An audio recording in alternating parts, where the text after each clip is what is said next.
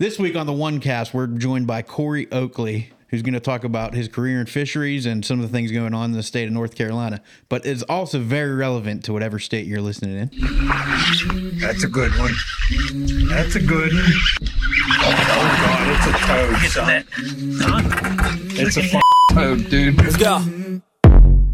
I wake up to a little bit of drool on my pillow, feel like it's gonna be a bad day.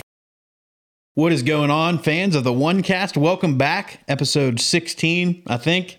We aren't doing the best of keeping track, but it doesn't really matter because we're having fun putting these out.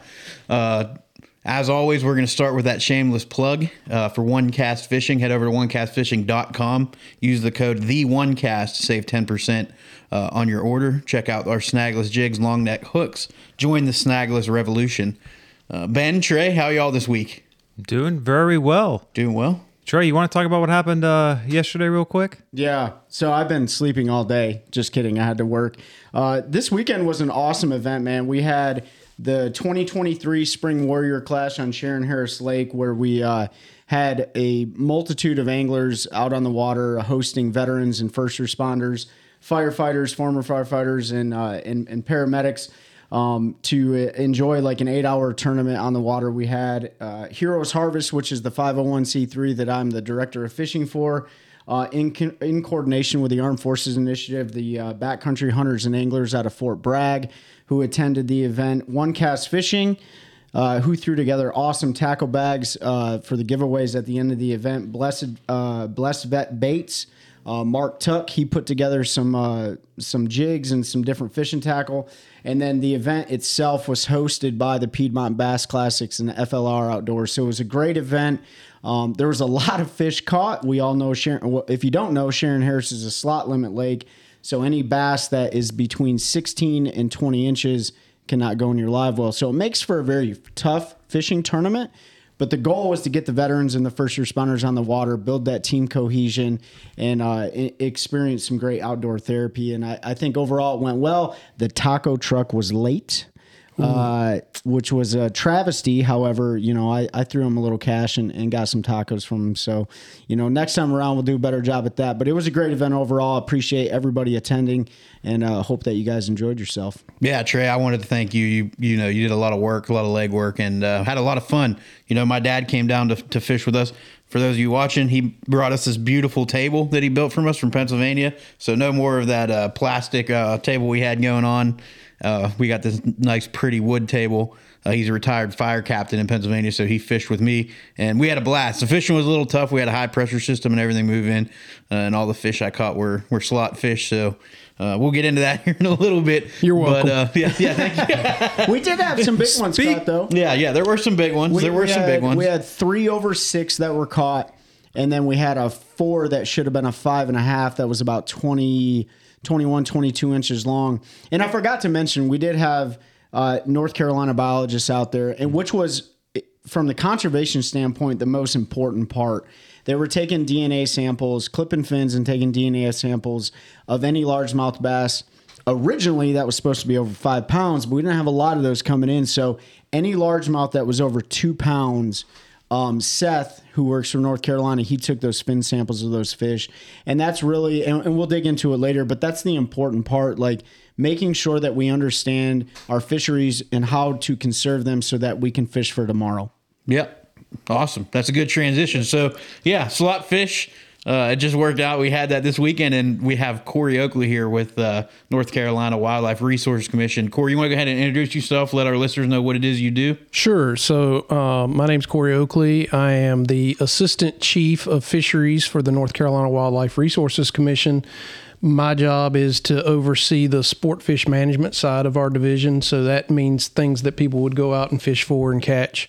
That my group is overseeing that biology and that conservation of those animals. Awesome. Yeah. So we've met Corey at a few shows. We got talking to him. He hosts the Two Bald Biologist podcast. Is that the right name with Ben? The entire title is Better Fishing with Two Bald Biologists. Yeah, with Ben Ricks is my cohort that does that. Awesome. Yeah. So make sure if you're not listening to that one, you check that one out. Again, they're North Carolina based, but what they talk about has reach throughout the country and fisheries all over. So Corey, I'm going to jump right into it. I had to throw about a 20, maybe 22 pound bag back yesterday because they were that 19 and a half inch fish. So just talk a little bit about the slot limit on Harris and any other slot limits in general, and kind of what the thought was behind that and where we are now with it. I could be wrong, and I probably am wrong when I say this. Harris is a lake that really only I think it's the only lake in North Carolina that currently has a slot limit on largemouth bass, and it has a long-standing history on the lake. That slot limit was put in place. The goal there, both management-wise and from an angling perspective back then, because Harris was growing big fish, was one, to conserve, but also to make it kind of a trophy fishery. I mean, that was kind of the point of that slot limit. And it's been on the lake, man, I don't know, it's before my time. I'm going to say the 90s, maybe even into the 80s, that slot limit came to be. That was back in the day when, Harris had a lot of hydrilla, grew a lot of big fish. And so that was kind of the push for all that. Well, what we've seen with that slot limit now, we've actually tried to remove that slot limit a couple of times, and it's kind of taken some publicity hits, and public anglers really didn't want us to do that. And that's been years ago. And what we've seen with that slot limit is that those fish that are in that 16 to 20 inch range get stacked up there kind of tight together. There's a lot of fish in that 16 to 20 inch range. That's why you caught so many of them, right? And but what we also see is we do a lot of different metrics. Seth did some of those the other day at the tournament. He's taking lengths and weights and all this kind of stuff. But there's one metric that we really look at. It's called a condition factor. And it's basically how fat the fish is based on its overall length. And that condition factor is a really good indication of how well they're growing, how fat they are for their size, if they're too skinny. A lot of times if they're too skinny, that's telling you that there's not enough resources for them to eat for the amount of fish that's there. Mm-hmm. And so in that slot limit, that's actually what we're starting to see. In that 16 to 20 inch range, we're starting to see fish that, so if you look at it, the scale is basically 0 to 100, 100 being like super fat. Generally bass in North Carolina, in all the surveys I've done and all the surveys our staff do, a quality bass fishery is somewhere between 90 and 105 is the number you're looking for. 90's about average, when you get down into the mid 80s, you'll start noticing the fish kind of have a little bit bigger head, a little bit slender body, don't have that kind of square look to them that you would think with a largemouth, not rotund, they're not as tall as they are long kind of thing. Almost start looking striper, striped bass like almost kind of form. Like they stopped eating mama's fried chicken. Exactly. Like they need, I used to tell people all the time, it's like they need to eat a cheeseburger, And so I haven't looked at the data with Harris in the past couple of years because my position has changed, but back when I was over that Piedmont region, what we were starting to see the 80s creep in on those 16 to 20 inch fish. We were starting to see, 87, 86, 88, which is an indication that the condition is getting worse, in our opinion, in that group. And so, long story short, we probably need to investigate, thinking about removing that part of the rule and just going to the standard bass rule. Mm-hmm. Now, I'm going to tell you, because everybody knows I'm pretty much a straight shooter. I don't give you colorful language or any of that or beat around the bush, so to speak.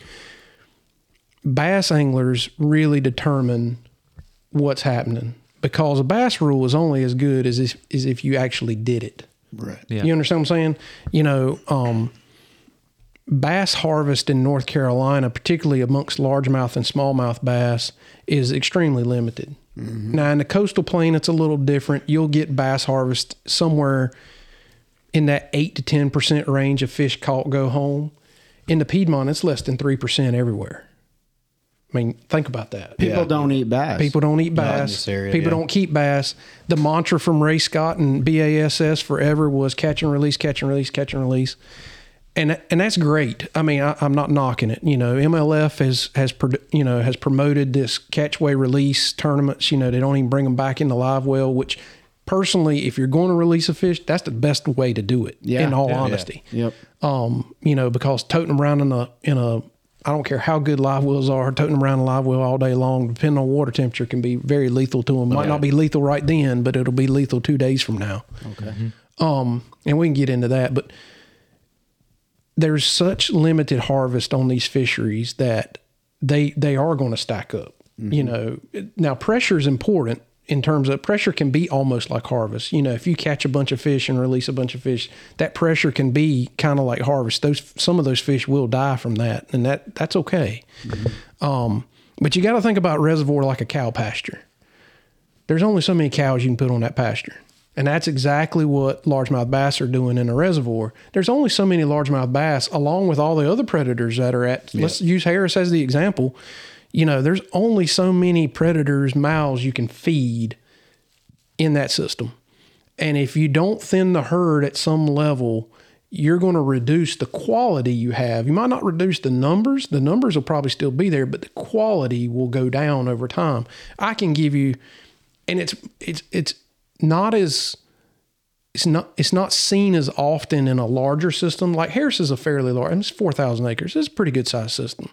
But when you get in these municipal reservoirs that are 800 to 1,500 acres and less, that's when you really start seeing it. You really start seeing that. If it doesn't have a whole lot of pressure on it, or if it has minimal pressure, you'll really start seeing what we call stunting or overcrowding starting to happen. Yeah. It really turns out in other species of fish first, like crappie, are really bad about it. You'll see it in those other species of fish long before you see it in a largemouth.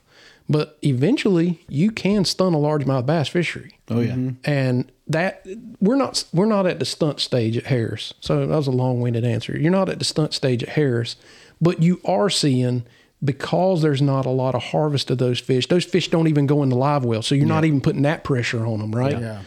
So those fish aren't even going to the live well; they're going right back. You're seeing those fish basically kind of thin down because there's so many of them in that group. And people think, well, that doesn't make sense. Well, a lot of times these fish work in the same groups to get, like, same size groups. Like you'll get a lot of largemouth that are the same size when they're offshore. Yep. Oh, yeah. Yeah, I mean, I've fished right here, 15 minutes away from Harris. I'm always out on Harris. And one of my favorite times to fish is in the summertime because unlike Jordan or unlike a larger reservoir, they only have limited surface area to go to, and they get thick by the hundreds in the schools in the summertime. The big fish are in there, but the ones you tend to catch are in that 16 to 20 or less. So when so throwing fish back isn't always necessarily a good thing. That's true, right? And I'm not here to say take every bass home. So don't. That is not my take home. That is not my. Yeah, but we have harvest limits on them for a reason. Exactly, right? Is to allow you to be able to do that.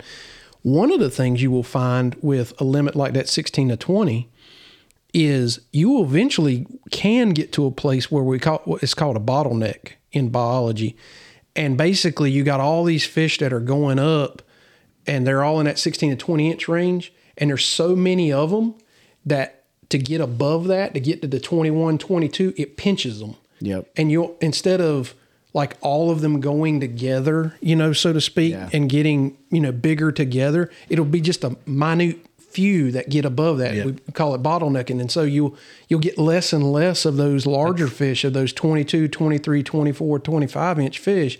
You'll get less of those because you've bottlenecked, because you've got so many of those in that middle group. They don't know what to do, and it's all about a fight for resources. Yep. It's what it comes down to. I remember, I've been fishing Harris probably since 2013, so I remember the tail end of the hydrilla there. And but I've certainly noticed there's less of those 8, 9, 10 pounders caught out of Harris than there seemed to be used to be. So I've had this theory for a couple of years, and you're the great guy to ask on this to tell me I'm wrong. But you're wrong. Okay. I say that to staff. But so the joke of that is my staff always says, I got a question. I always go, no. It's okay to say no, correct? Because I like to know the kind of the truth behind this. But my theory was, Ferris was such a great fishery. You had the bass, but it was kind of like Kentucky Lake a few years ago. The last time like the elites and the pros were there, they were catching monster bags on ledges, but they had the Asian carp, they had several bad spawns, and all those big fish died off, and there wasn't good replacement. And with killing the grass at Harris, there was less cover for a few years for those fry to go to, and so you see those old fish that were there are now gone, and now you've got that pinch point because there's just not the same. It's not the same body of water it was a few years ago. So is that the question? Is there a question? Well, yeah, my question is does the grass, the lack of grass and the change in habitat, has that affected the larger size fish in addition to the slot pinching? So there's a lot going on at Harris. So I'll start all the way back. In the mid 80s, hydrilla showed up on the landscape. It became basically 25% coverage of the reservoir at one time. So 1,000 acres was covered in hydrilla, and that was kind of the heyday of fishing at Harris. Was that peak of hydrilla run through the late 80s, mid 90s, that kind of thing. And jealous. Then we saw this kind of slow decline in hydrilla across the reservoir over really a decade or more, probably more than that. It just kind of slowly, precipitously declined on its own. And we've seen that in other places in the state of North Carolina. We don't really know exactly what that mechanism is that's causing that. But then once it got to a really low level, the Division of Water Resources, who's in charge of managing hydrilla and all that, decided because it's going downstream, we want to get rid of it in the reservoir. So they put in grass carp and started that process. And so now you're seeing basically no hydrilla in the reservoir. Mm-hmm. But the bigger picture that's going on at Harris is a multitude of things. The watershed has changed dramatically. 20, 30 years ago, this watershed was all countryside. It was either forested or farmland of some kind. The watershed now is, I don't know what it is percentage-wise, but you can't go too far around the lake without seeing some sort of residential community being built. Right. Mm-hmm. So you're having this mass influx of roads, mass influx of houses.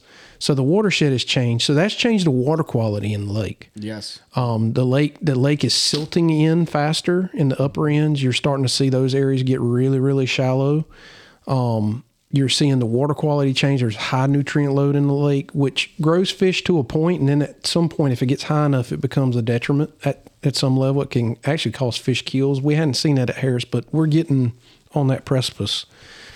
And you've also seen the lack of hydrilla in the lake too. I mean, so I'm not discounting that, but I say all that to say you can't look at one thing. It's all the things put together. Yeah.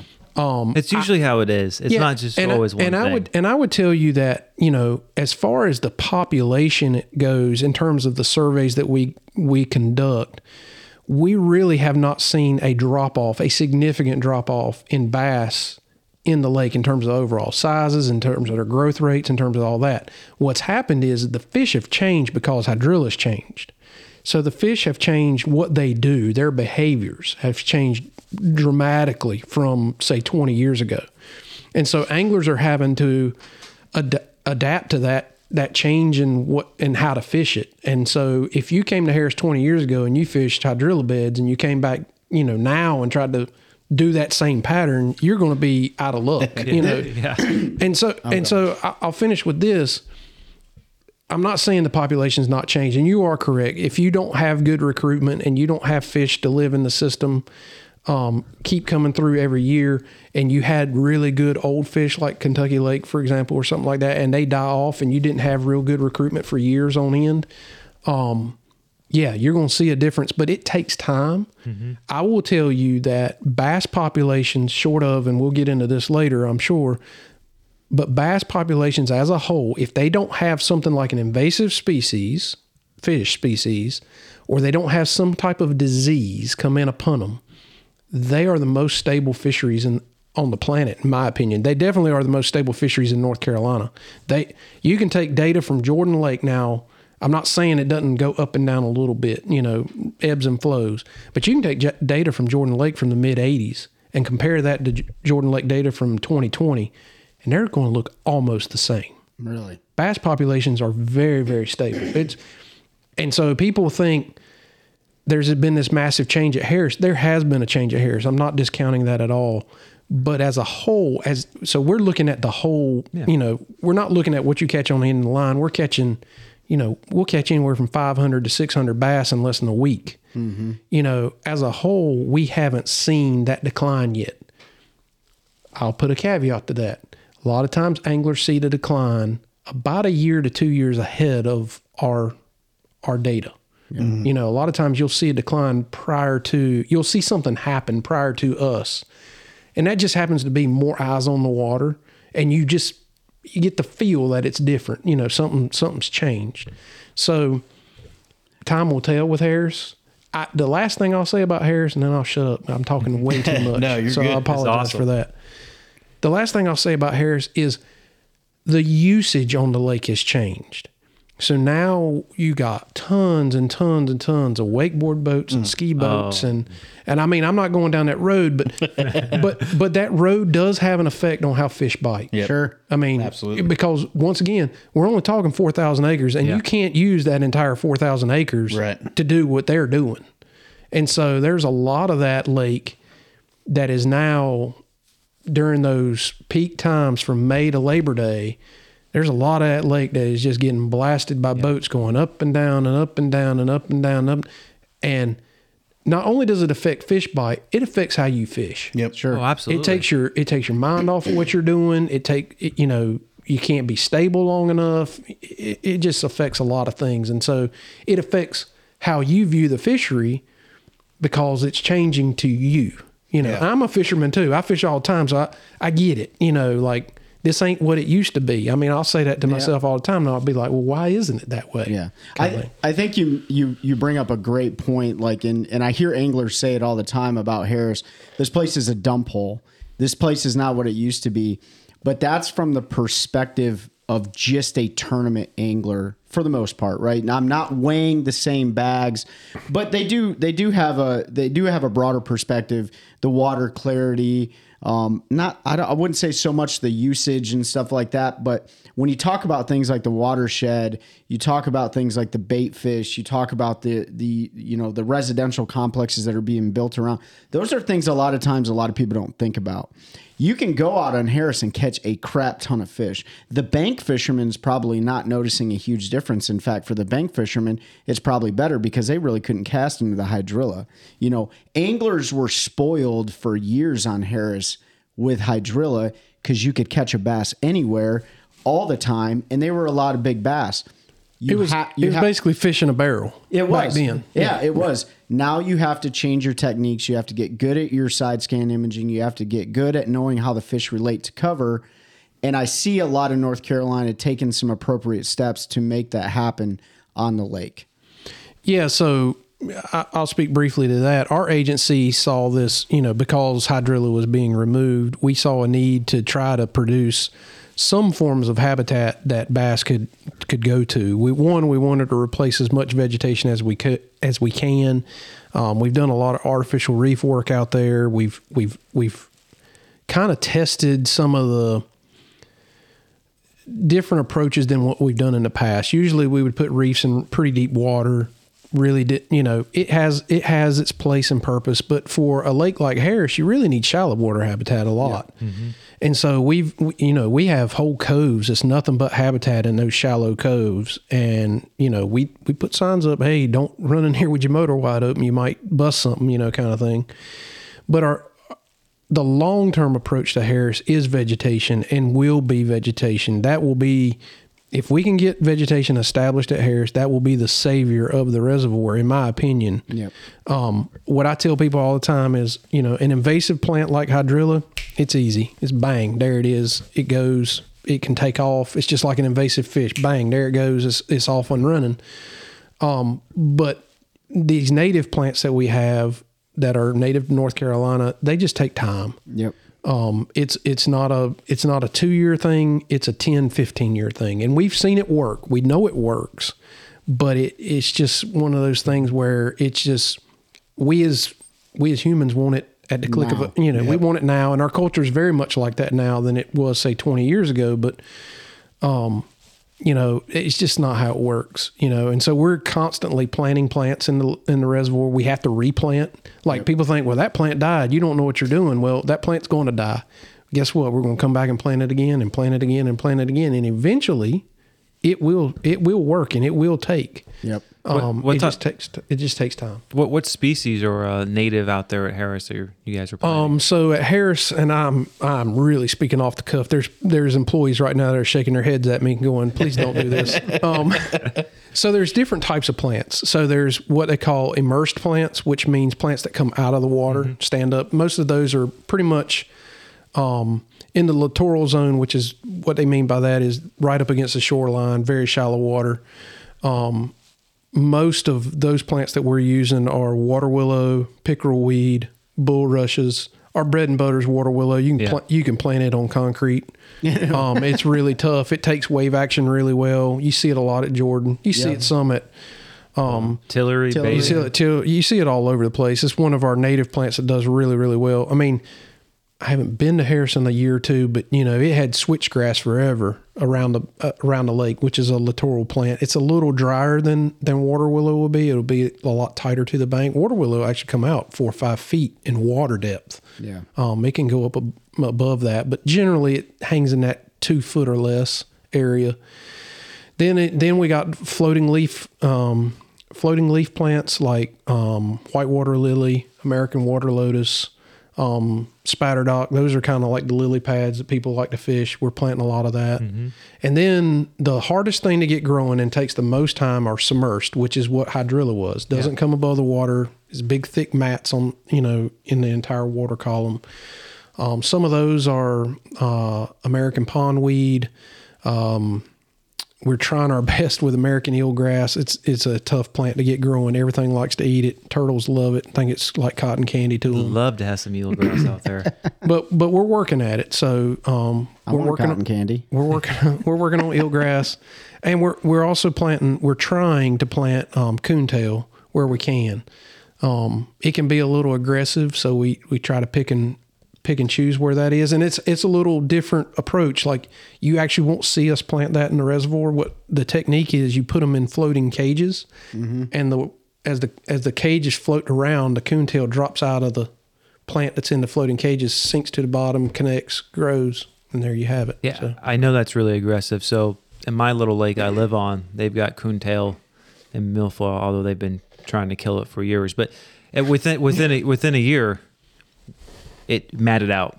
Oh yeah, in different spots, and it was awesome. And it really depends. Like I said, it depends on the lake. We wouldn't do it in a gin clear lake because it would overtake it pretty quick. In a turbid lake like Harris, we would definitely try it there because it probably wouldn't take over nearly as much. Yeah, I've seen eelgrass grow 20 feet. Wow. So it looks like an underwater kelp forest. One more on Harris, and we'll move on to invasive species. I guess this goes for Harris and Jordan. We talk about, especially in the Piedmont region, that legal harvest isn't as popular. You see more catch and release. So is inherent with tournament fishing, there's some fish kill. Is that an important part of conservation when you don't have people eating fish? Is that fish kill from tournaments? That's an interesting question to think about, because we've all gone down by Jordan after a Tuesday night tournament and seen 26 pounders floating down there because no one knows how to. Yeah, so that's a weird question. It's a tough one because you don't want to see wasteful fish kill. I've had that question before. I think the thing you have to think about is probably not from a tournament perspective. I think it's probably more a responsible harvest by anglers. If I was targeting bass to harvest, I would generally focus on that 12 to 15 inch range fish. Right. Yeah. I wouldn't want to, personally, I wouldn't want to harvest a 6 pounder. That doesn't mean you can't harvest a 6 pounder. That's not my point. Right. If you want to do that, that's fine. But generally bass anglers don't think that way. So I'm thinking about, as a bass angler and as me personally as a biologist, what's probably the most efficient way to thin the herd to allow more forage to be eaten by others. And that's that 2-year-old fish. which is that 2 to 3 year old fish, which is that you're getting in that 10-inch to 15-inch range is really what you're looking at on most reservoirs in our state. And that's where the bulk of your population's going to be. Yeah. You know, because you think about a population, when they recruit what we call recruitment, which means they survived being a baby and they're into the fishery, that first year is this big high number. You know, let's say I'm just using a number, don't take it as the actual number, okay? Right. Let's say it was 10,000 fish, 10,000 largemouth made it in Harris the first year. Okay. By the second year, that number's probably down around 2,000 to 3,000 fish. Mm-hmm. I mean, just natural mortality is taking that many out, you know, just over time. It's a tough life out there, in case you didn't know. Oh, yeah. 80% don't make it past the year. I don't want to be a fish baby. Yeah, no. Exactly. You don't want to be a fish baby of any kind. That's if you made it past the little baby stage. Yeah. Oh, yeah. Little baby stage is even worse. But so if you think about it that way, you know, you get this massive drop off. But then after that, it's so for those of you at home, it starts out real high and it drops really quick, but then it does that. It's an opposite of the S curve, like the inverse S curve. Yeah, it's a slope down. You know, it slopes way off real quick, and so if you're going to have an effect on with harvest, it's in those first 2 to 3 years when that peak is high. If you're harvesting off on the tail end, you're really not doing a whole lot to the fishery. You're not freeing up enough resources for these fish up here, but if you're freeing up resources in here, you're freeing up resources basically kind of for everybody that's past that curve. And so, you know, my take home on harvest with largemouth, one, if you see a stunted fishery, say it's your farm pond, if you got, 12-inch bass swimming around, they all look like cigars and they need to eat 5 cheeseburgers, you need to thin the herd. Yeah, I mean, nothing personal. You need to thin the herd. And if that's what's happening on your municipal lake or happening on, say, Harris, for example, if that was where we were, you need to thin the herd. Now, back to your question about tournaments. Overall, do I think tournament mortality is a bad thing for the overall fishery? Probably not. Just in terms of what it does biologically to the fishery. Now, if it happened all the time, if it was something that was very consistent, over a period of time, you start losing a bunch of 6-pounders, you're going to have an issue. But I will say it's a bad look. Absolutely. Absolutely. For us to be conservationists, for us as anglers to be conservationists, and, we're talking about catch and release, and then we release them, and then 2 days later, they're up at the boat ramp belly up, that's not a really good look. And so I'll be honest with you, I am a fan of the way Major League Fishing does their tournaments. I know that not everybody can do that. I get it.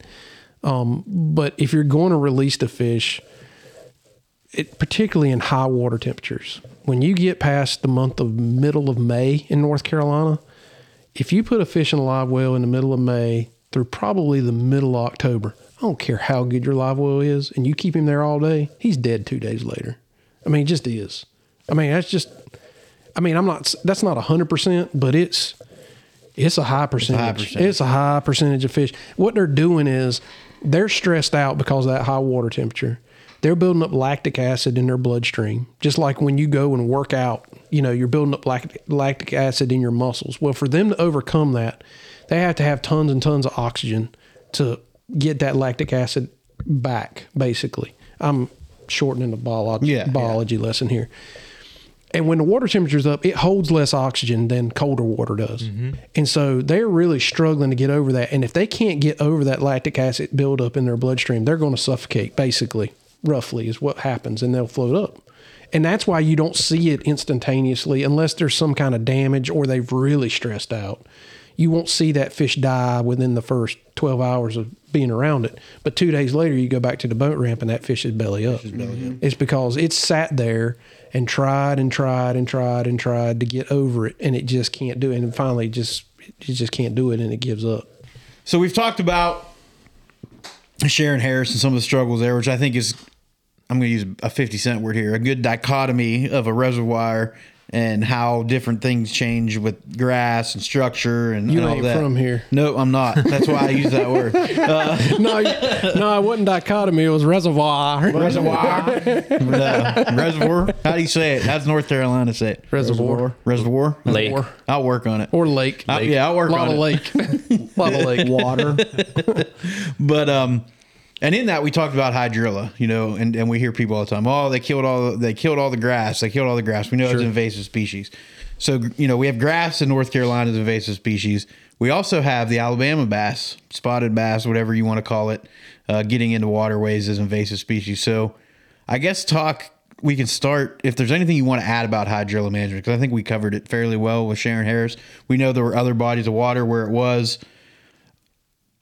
What can be done about the, Alabama bass, or what is the management plan? How did it happen? Just, Or do we just let it run wild? Yeah, I think we need to talk about it because we hear it all the time. Sure. And just an educated, why what has happened and where we can go. So I'll tell you the whole story, and then you can call me a liar, and that's good. Then we'll be on equal footing, and we'll be good. No. So if you go back to, let's go way back. Let's go back to probably the late 70s into the mid 80s. So these fish are Alabama bass. I'll start with that first, which is forever and a day we thought they were spotted bass. I was going to ask, Yep. because you talk about Alabama bass, like being from Missouri originally, they've got spotted bass, but they also call them Kentuckys. Yep. So And I understand they're different. So forever and a day, we all thought that the spotted bass from Kentucky, so northern spotted bass, a lot of people would call them, or they'd call them Kentucky spots, and the southern spotted bass were the same fish. They were just maybe a little bit different, but we all thought they were spotted bass. That's what everybody called them, and everybody still calls them spotted bass. Mm-hmm. Well, truth be told, they're actually two different species. The spotted bass from Alabama, which is now called the Alabama bass, the scientific name for it is Micropterus henschali. And then the northern spotted bass, or the Kentucky spotted bass, or just spotted bass, which is what it really is Micropterus punctulatus. So they are actually two different species of fish. They act a little bit differently behaviorally. They inhabit the habitats they inhabit tend to be just a touch different. Visually, for most anglers, you're not going to be able to really tell the difference. You got to count lateral line scales. So the scales on the lateral line, you know what the lateral line is? It's that line that goes down the fish. In a spotted bass from the north, I think they are 70 and under, the scales. If you count 70 scales and under, it's a northern spotted bass. If you count 71 and over, it's an Alabama bass. That's basically really the only difference. What I tell people is a lot of times that Alabama spot has what looks like a little bit narrower area towards the base near the tail, called the fancy word for that is caudal peduncle. But that area right there looks like a handle right before it gets into the fin. Okay. That part right at the base of the fish. Looks a little elongated, a little narrower than the northern spot does. But you can't hang your hat on that. It's really scale count. But anyway. Did you just say peduncle? Yeah. Caudal peduncle. That is peduncle. definitely So my it's a new word. We need to pay attention to the Caudal peduncle. caudal peduncle. Caudal peduncle. Yeah. Okay, I just have Or to, you can just do like everybody else and call them spotted bass and go home. let me touch the tongue. Is it rigid? Nah, check their peduncle. All right, sorry. No, you're fine. So what we started noticing was this migration out of Alabama. So that's where they're from. There's a couple of rivers in Alabama that they're actually native to. We started seeing this migration up through northern Georgia, Lake Lanier, those areas in there. How'd they get here? It's continental He's divide. getting there. I'm We're telling- getting the I'm history. telling you. I'm Let the telling man you. talk. Calm your peduncle. And so then if you kind of just go up through the foothill region of South Carolina, the upstate part of South Carolina, Lake Hartwell, the upper Catawba area, we started seeing them in there. And then the first time we ever saw them in North Carolina was on a reservoir that is basically straddles Georgia and North Carolina, Lake Chattooga, out in the very western part of the state. And those fish showed up in the early 90s, probably like 1990, maybe 1989. We started seeing spotted bass there. And, then in the late 90s, they showed up in Lake Norman. I think the first one was probably 98 or 99. They showed up in Lake Norman in the middle part of the Catawba Basin. So that's for those of you listening, that is the reservoir just north of Charlotte in the Mooresville area on the Catawba Basin. And it seemed to be kind of contained to Norman for a few years. And we have just seen this mass movement. It went over to Moss Lake, which is a small reservoir on the Broad River, kind of just west of Lake Norman. And then it's moved all up the Catawba chain. It's moved all down the Catawba chain. It's in the Yadkin PD chain. It's in every reservoir in the western in the western third, like the Appalachians, all those like Fontana, Santitla, you name them. They got them. We've now seen them in the Roanoke Basin. We're 100% positive they're in the Tar River Basin. Really, the only systems we have not seen them in North Carolina is in the Neuse Basin, which would be Falls Lake and the river that flows down below that, and in the Cape Fear Basin, which is Jordan Lake, Harris Lake, those areas. So those are really the three big reservoirs in our state that have not been touched or not potentially touched by Alabama bass yet. That movement has been 100% by anglers. Anglers have moved that fish 100%. That has not been a resource agency move. Anglers, I can tell you at Norman, for example, anglers were not happy with the largemouth bass fishery there. So in my opinion, they took it upon themselves to move Alabama bass there. And the honeymoon's great. I ain't gonna lie to you. The honeymoon is great. That first 5 years of an invasion with an invasive fish, it looks like it's gangbusters. You're like, man, this is the best thing we ever did. And then comes the reality of what it actually is going to do. And so what happens with Alabama bass is twofold. It depends on the species of bass that you stock them in the reservoir with. If it's largemouth, it's one thing. If it's smallmouth, it's another. If it's actually spotted bass, like the northern spotted bass, it's similar to smallmouth. So I'll talk about largemouth. So at Lake Norman, what they did, they came in, they start reproducing. They're really good at that. They're kind of like rabbits and crappies. They know how to overproduce in a very short period of time. And what they do is they eventually push largemouth out of their habitats. They outcompete them. And so whereas largemouth were all throughout Lake Norman, they weren't great. So I'll say that up front at Lake Norman. Largemouth just weren't a great species there. But where largemouth used to be all throughout Lake Norman, now they're pushed in the very backs of coves for the most part. Doesn't mean you won't catch one on the main lake. But they're pushed primarily in the very backs of coves, in the upper riverine section, the places that these Alabama bass really don't like. Alabama bass love open water. They love deep ledges and that kind of stuff. They'll spawn in 15 foot of water. I mean, you see them in 15 foot of water at Lake Norman spawning. Whereas largemouth wouldn't dare do that. No. Largemouth's going to be right up on the bank, as y'all all know. And so what that's doing is, so every fishery that's happening in now across the state, it happens in different speeds because the clearer the lake is, the faster it happens. So at Lake Norman, it's super gin clear in most of the lake, very unproductive system, happens bang, because there's limited resources. They can really take over in a very short period of time.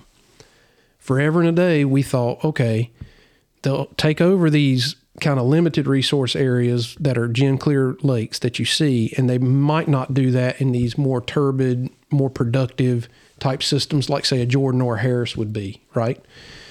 Well, now we've come to the conclusion that they're going to do it there too. Yeah. Like Lake Hickory is a really good example. Lake Hickory is one of those places where we knew Alabama bass were there. We didn't think they were taken over because of that theory that we had working. This is all new to us because it's all new biology. We're watching it happen right in front of our eyes. but now at Hickory, it's happening there too. That overtake. So, What about Lake James? well, so that's a different story. So at Lake James, so I talked about what they do with largemouth. This is what they do with smallmouth. Smallmouth is a totally different story because they pretty much can hybridize with a pure smallmouth. So say an Alabama bass and a smallmouth come together, they make a baby and you get this thing called a mean mouth. Yeah. A lot of people hear about mean mouths. Mm-hmm. And so, like I said, that honeymoon period is awesome. You know, these mean mouths, they grow 5-6 pounds. Fishing's never been better at Lake James. Okay? That's what we hear. Time to go. And then, now's the time to go. Because And keep them. Because 8 to 10 years from now, that's not going to be the story. Because what's going to happen is they basically keep reproducing with smallmouth, and they're reproducing with the hybrids. So these Alabama bass continue to put their genes into the gene pool over and over and over again. And so first you got a 50-50 fish, then you got a 70% Alabama, 30% smallmouth, then you got an 80% Alabama, 20% smallmouth, then you got a 90 and a 10, then you got 100 and a 0, and 100 and a 0, and 100 and a 0. And what happens is, whereas largemouth will exist on the landscape, they will be much more reduced.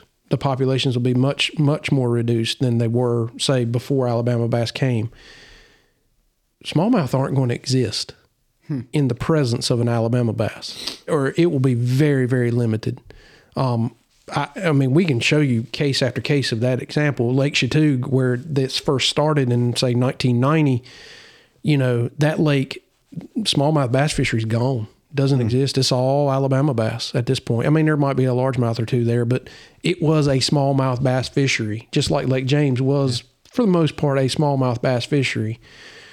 James is a lot less. So we can show you examples. Chattooga is gone. You go to Fontana, that introduction's a little earlier than, say, Lake James.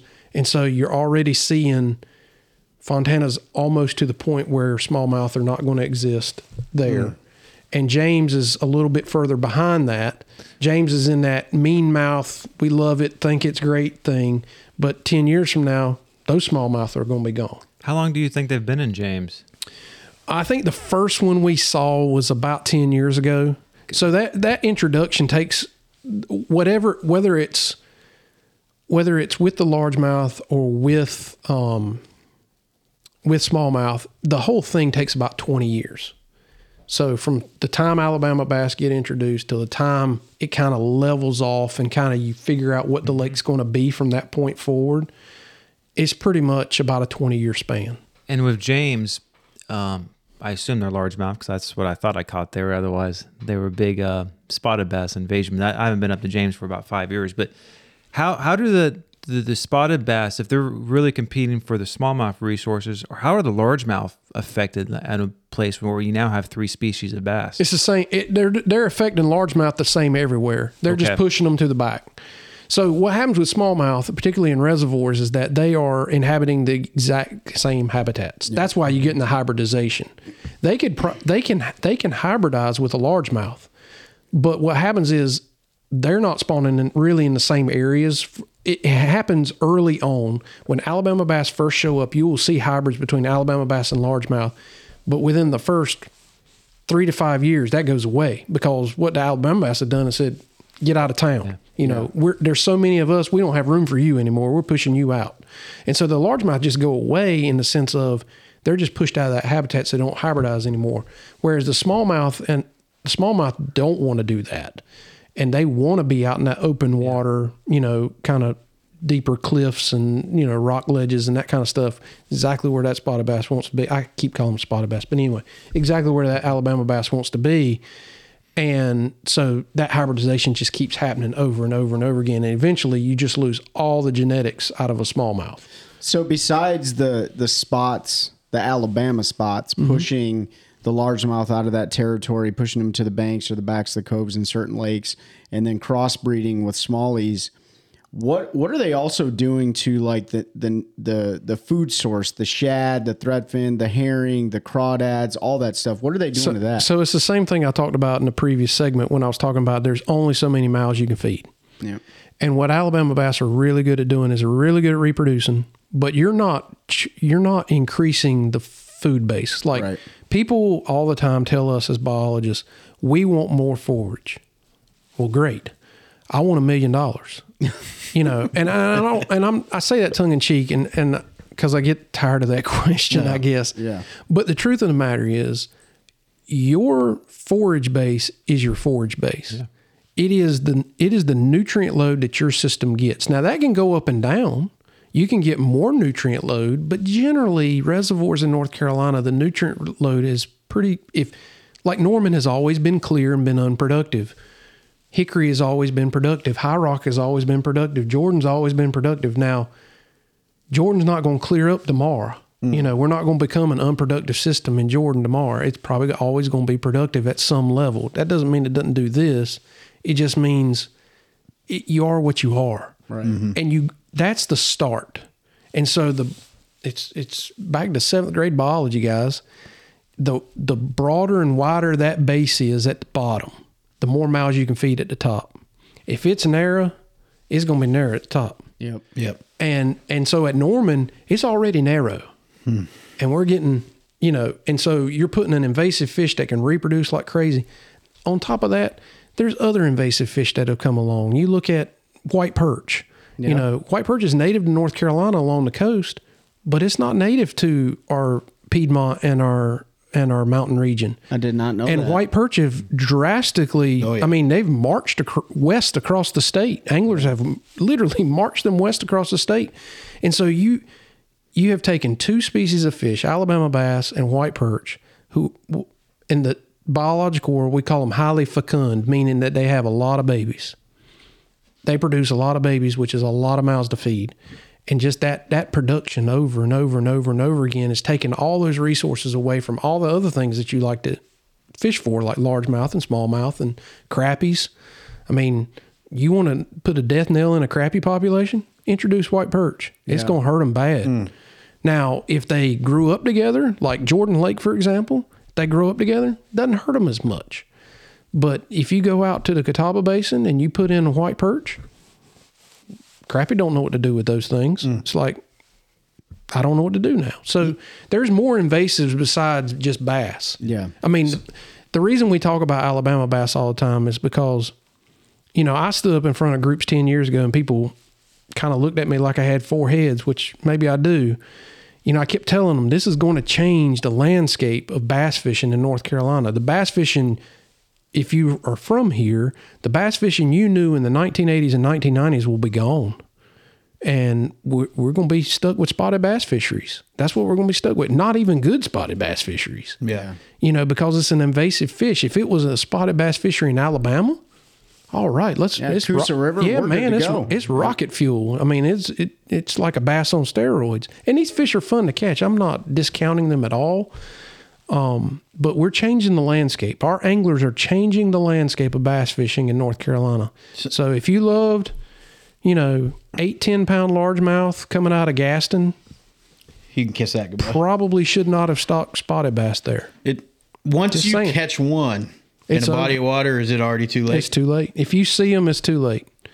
There's nothing we can do as here's outdoorsmen or No, here's what we can do. So we have, in the state of North Carolina, what we have done is we've taken an approach of we're not protecting this fish.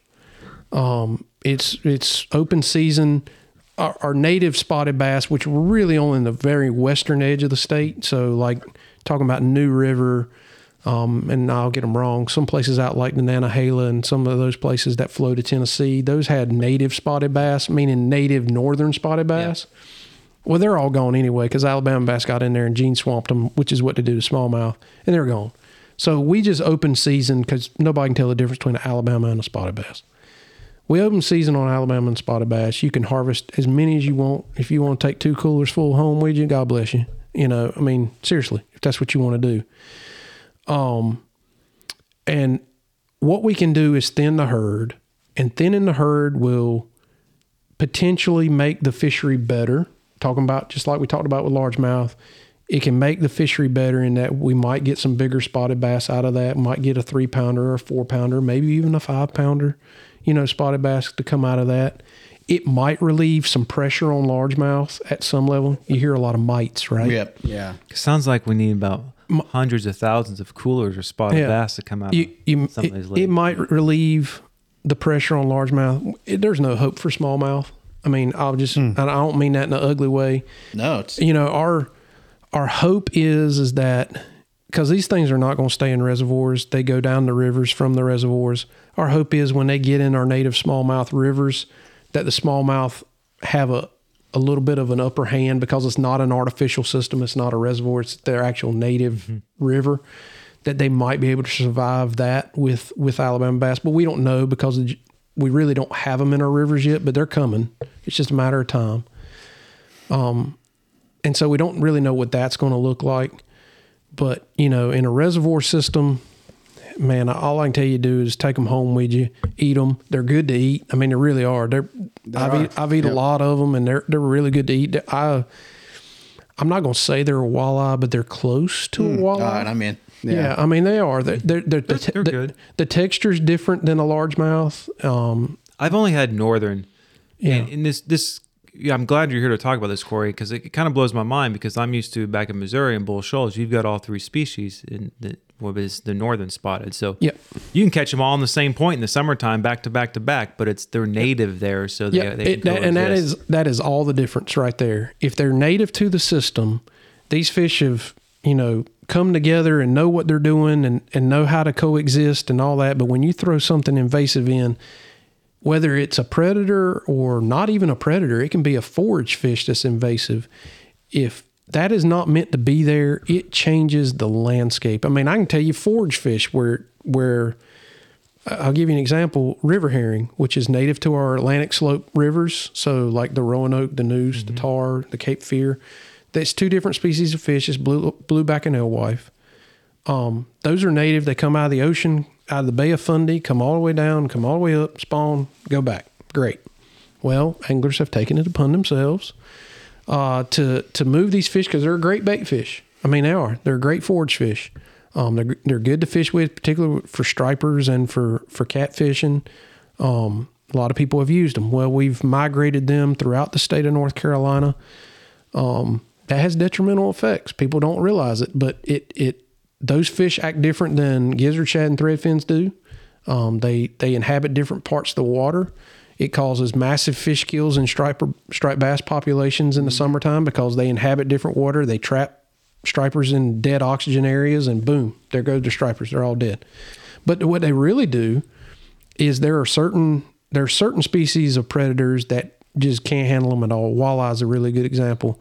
What they do is not only do they eat the eggs of those predators in the spring runs when they go up the rivers to spawn, but if they're eaten by those predators, like say walleye eats a river herring, there's a chemical that those fish release as they're being consumed, and it's thymidase, and there's all kinds of. But anyway, what happens is it basically turns their eggs into nothing. Turns the walleye's eggs into nothing. They're infertile. They're not infertile, but their eggs are basically useless for that cycle, that year. Turns into mush. Well, you say for that year, but once it's established in the lake, it's every year. Oh wow! And so if you don't, because you're eating them all the time, so what happens is you cause a recruitment failure, meaning that eventually you don't make any babies. And so Lake James walleye, for example, that's exactly what it went through. The walleye were consuming the river herring that were introduced, and the fishery collapsed. I mean, fell apart. And the only reason we have walleye today is because we're stocking the pee out of them. I mean, the Wildlife Commission is. Yeah. And if we ever take our foot off the gas, it's done again. It's done again. I was just up there last week, and I asked the guy that's kind of overseeing all that, and I said, are we seeing any fish being spawned naturally? Because we got a lot of adult fish back in the population. He's like, no, it's 100% us. Good. Meaning 100% Wildlife Commission stockings. And so the take home to all that whole thing is stop moving fish. Yep. Yeah. I mean, I know you think it's a great idea. I mean, just even moving largemouth is a big deal because you could take largemouth from a non-largemouth bass virus place or from a largemouth bass virus place and move it to a non-largemouth bass virus place, and you've now introduced largemouth bass virus to that reservoir, and you have no idea that you've just done it. I am so glad you said that. During the tournament yesterday, I'm not going to name his name, for I don't remember his name, but he was talking about like, yeah, I think I want to take some largemouth out of here and put them in my private pond. And I said, don't do that. Don't do that. You could introduce something into a water system. You have no idea if that pond is going to flood, break open, go into a stream or a natural waterway. There's so many second and third order effects of doing something. The best thing you can do is order fish to put in your pond, right? And it comes from a clean source. Exactly. And they're younger, generally younger, doesn't have any hitchhikers, doesn't have disease, doesn't have all the things old people like us have. Yeah. Now I'm scared because I did it once. I caught a white bass with Jordan, and I was going to cook them, but then I was like, no, I got too tired, so I tossed them in the lake out back. Way to go, man. Hopefully, it's just one male and there's no more in there. Yeah, I mean, I won't be doing that anymore because learned something today. 20% of the time probably has no effect whatsoever, right? It's just that you're just risking too many things. And honestly, taking it from one public body of water to another public body of water is illegal. It's against the law. Now, you got to be caught doing it and all that jazz, but still, it's against the law. We are trying. It's private. We're trying to. Yeah. No. I understand you put it in a pond.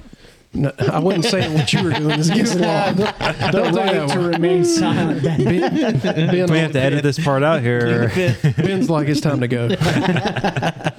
But the key take home of that is that there are a lot of other hitchhikers, that get on boats and get on trailers and get on things like that. I mean, there are organisms, whether it be zebra mussels or crayfish that are not native to, plants that we don't want. I mean, everybody loves hydrilla. Okay, great. Hydrilla is one thing, but there are some plants that, man, I'm telling you, we do not want in the state of North Carolina. And it's so important to clean your gear. We use that mantra all the time: clean, drain, dry, never move. And it's very, very true with aquatic organisms, because once they're introduced, they're there. Short of the apocalypse, there's no getting rid of them, and there's not any getting rid of this Alabama bass. They're here. I would like for them not to come to the Noose and the Cape Fear drainages. I'd like to keep them out of that, but I'm not a fool either. I know it's going to be very difficult because it only takes one angler to do it. Corey and the Wildlife Commission, they're not very smart. They're a bunch of morons. I know better. I'm going to do it. And I'm just telling you, we have so many examples of how bad it is that I'm not even sure why people argue with me anymore about how good it is. Yeah, and that's part of the reason I wanted to have you on, is because we hear it at shows or at tournaments. Sure. Yeah. Oh, the Wildlife Resource Commission, they have no idea what they're doing. They're blah, blah, blah. Well, look at what anglers have done.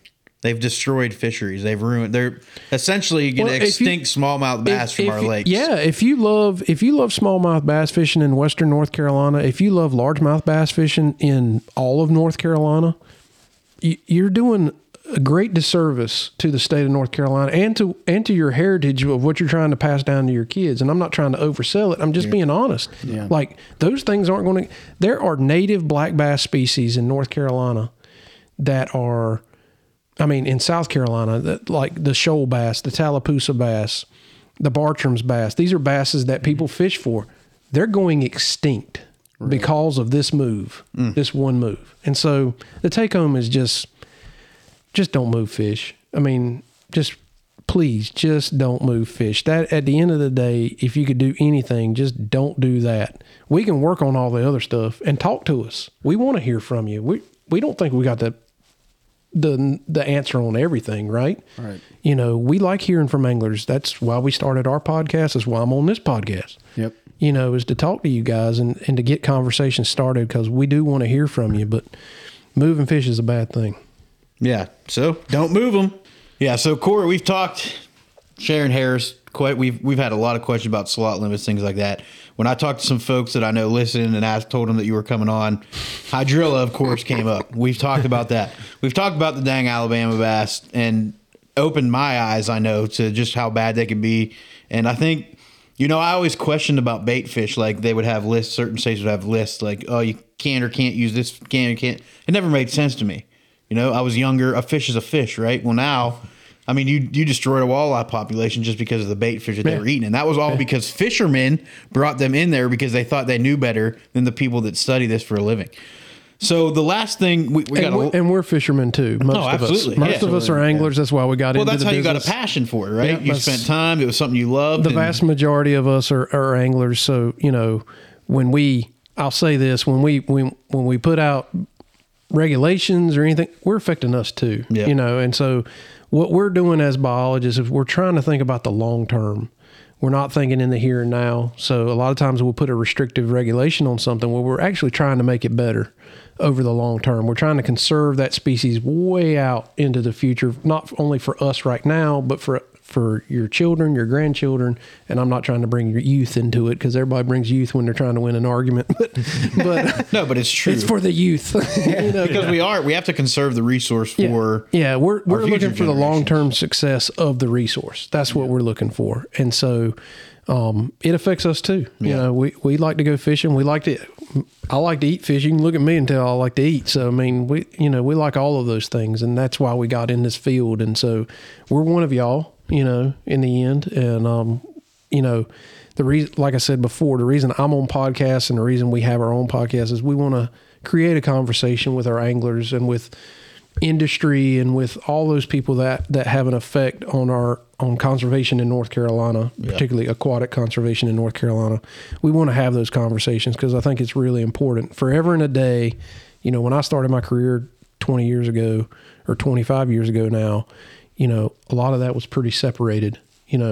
The biologists were over here, the anglers were over here, and the industry was over here.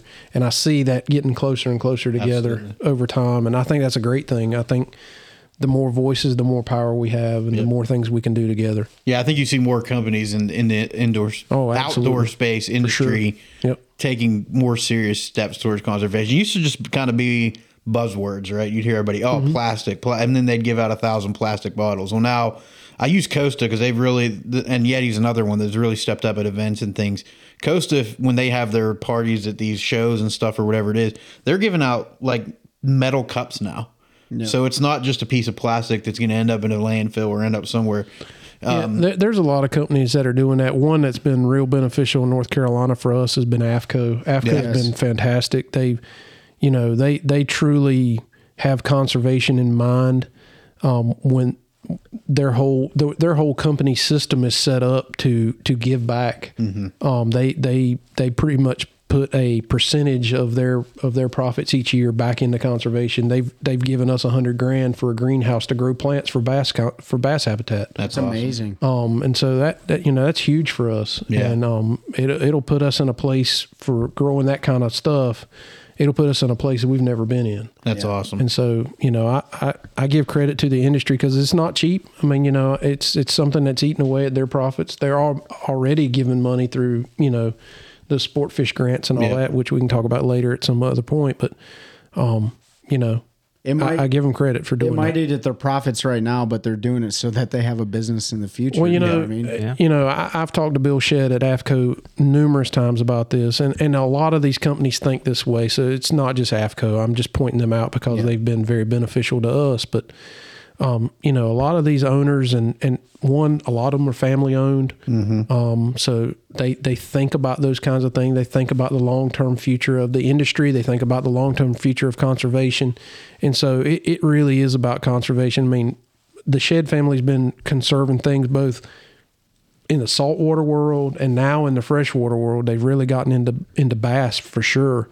For decades, and so that's been something that, and a lot of these companies, when you talk to their owners and talk to the people that work for them, they're thinking about those kinds of things. I mean, they're thinking about how can I make a difference, from a conservation perspective, which I think is a great thing. That's amazing. And I think we see some a program coming along that kind of combines all those three entities. So the anglers, the companies / nonprofits, and now the state of North Carolina.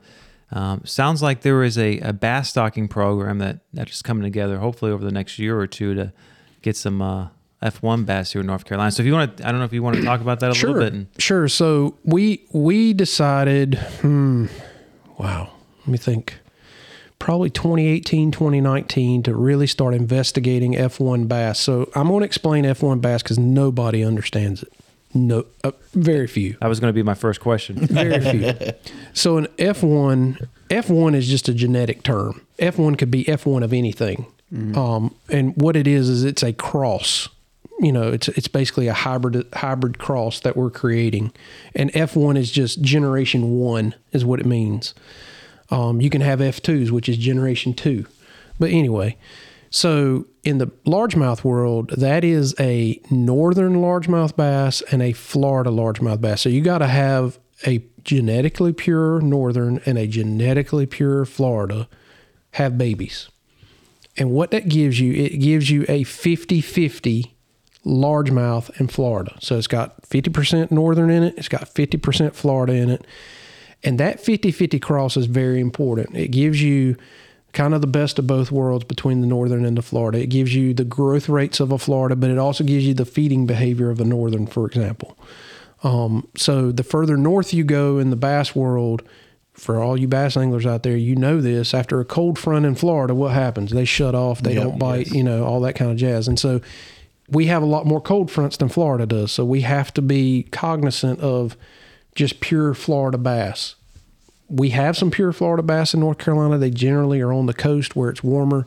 They tend to do better there.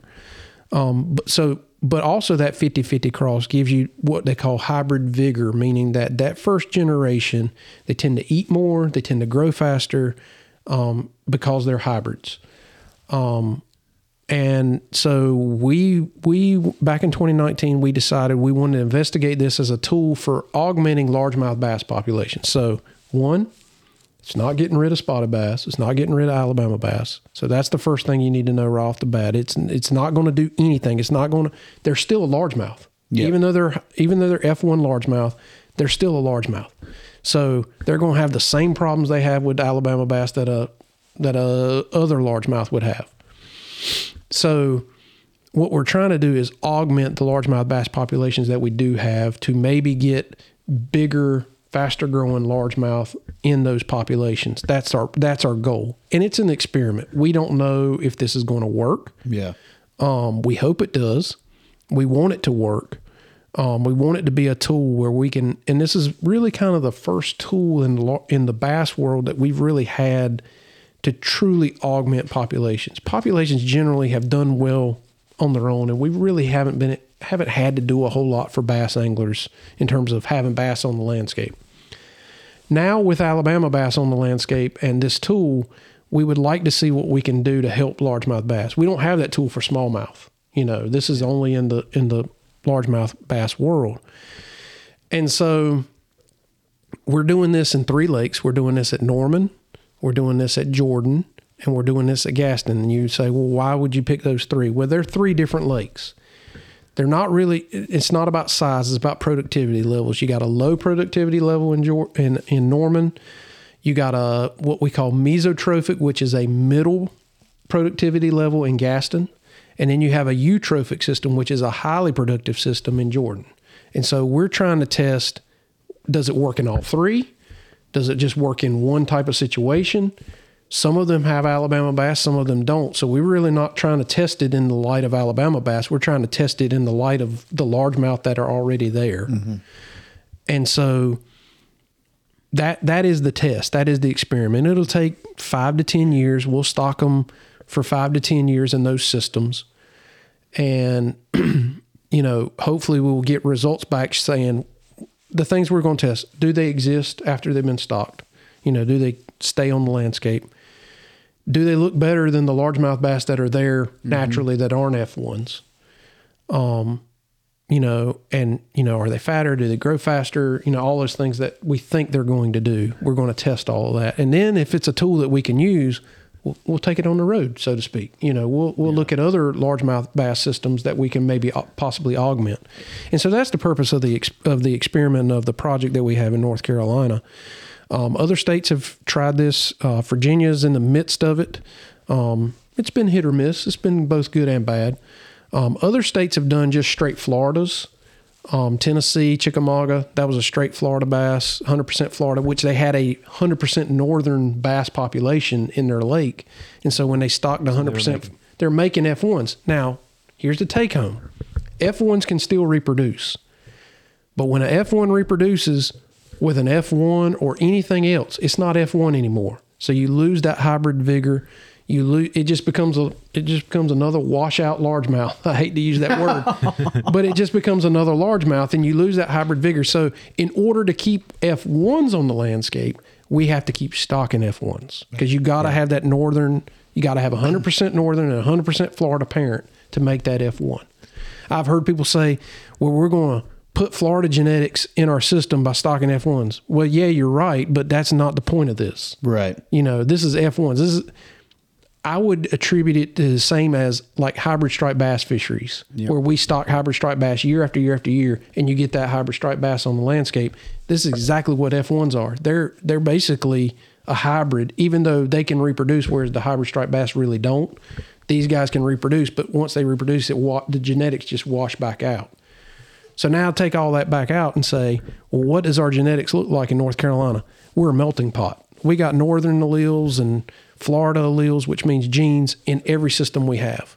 You go to Norman, it's more northern than it is Florida, but every fish is a mutt. You go to Jordan, every fish is a mutt.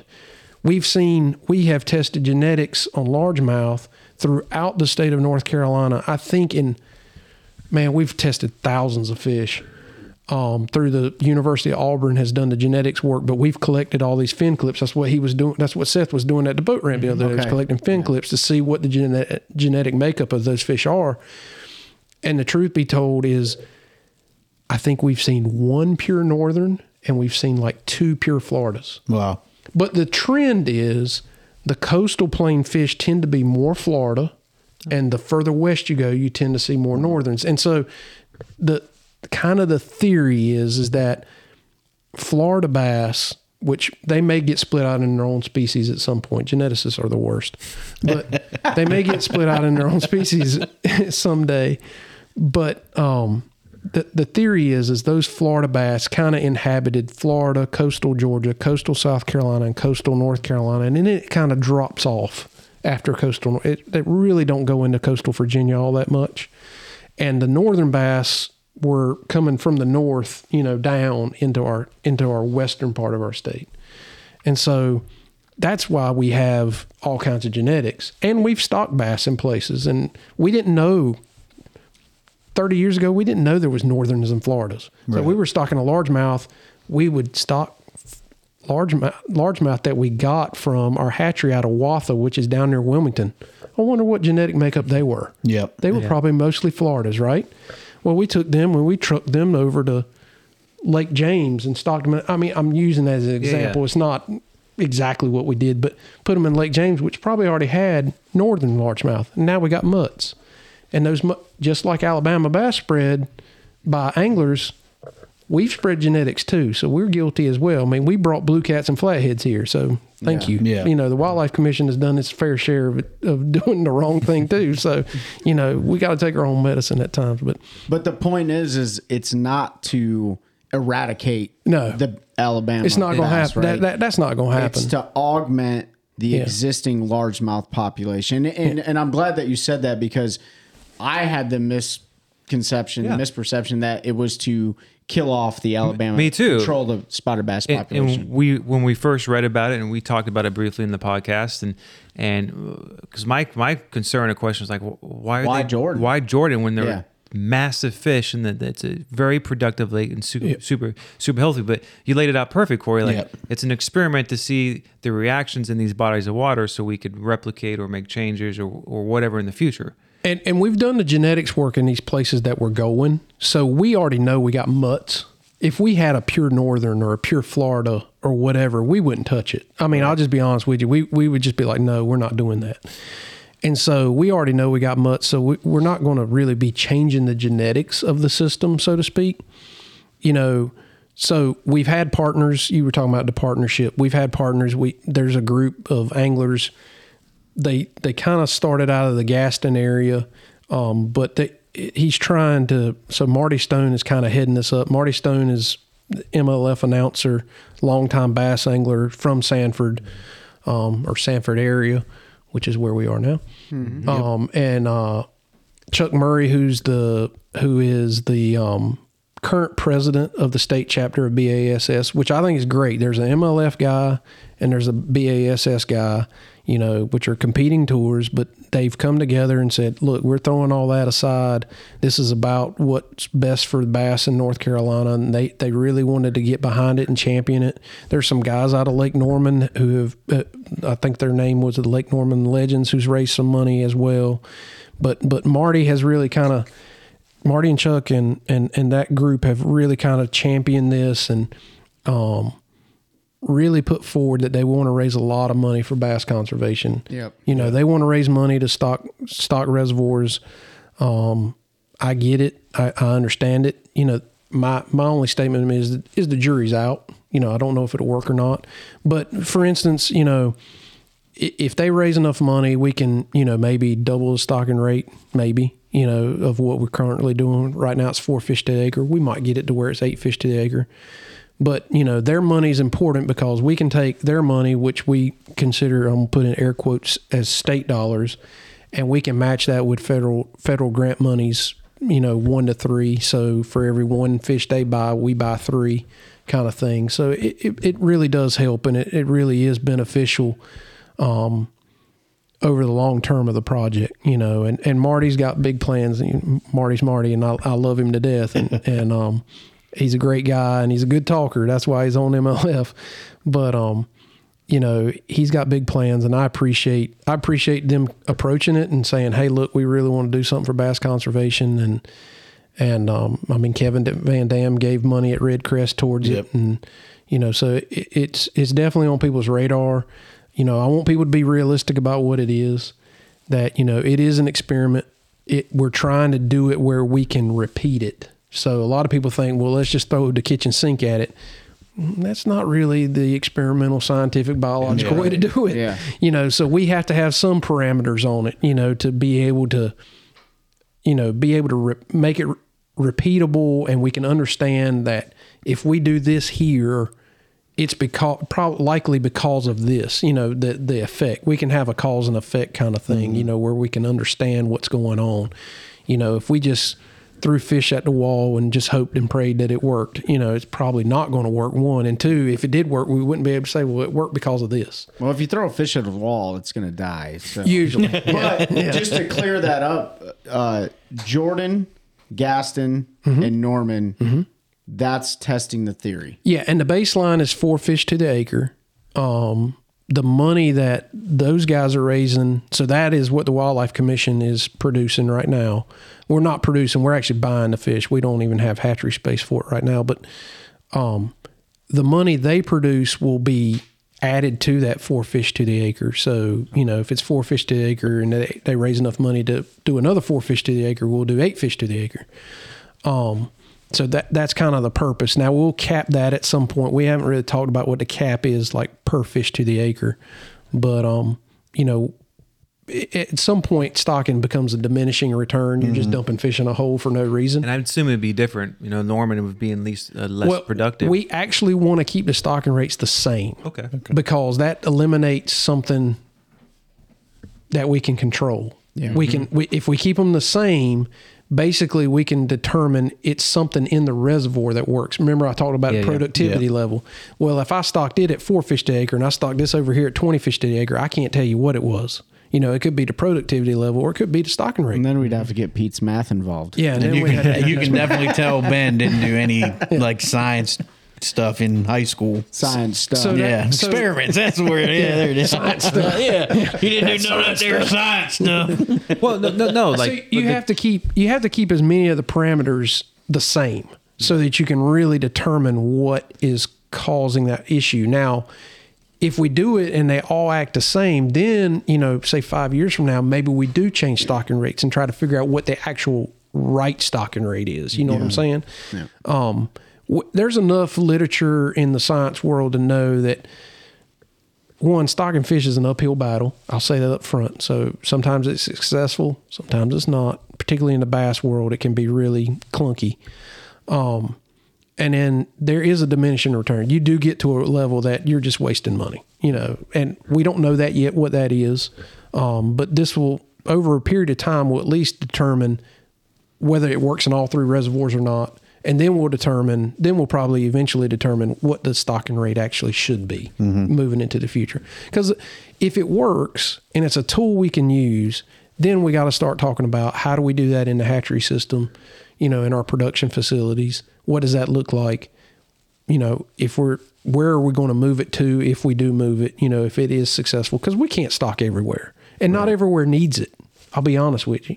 This is a test to give us some kind of groundwork to what we can work off of. And it may absolutely, utterly fail. That's a part of science too, believe it or not. Yep. Failure is a part of it. And we learn from failure as well. So where is just out of pure curiosity, the F1 bass, like where are they coming from? Like where's the hatchery? Most of them are out of either Arkansas, Alabama.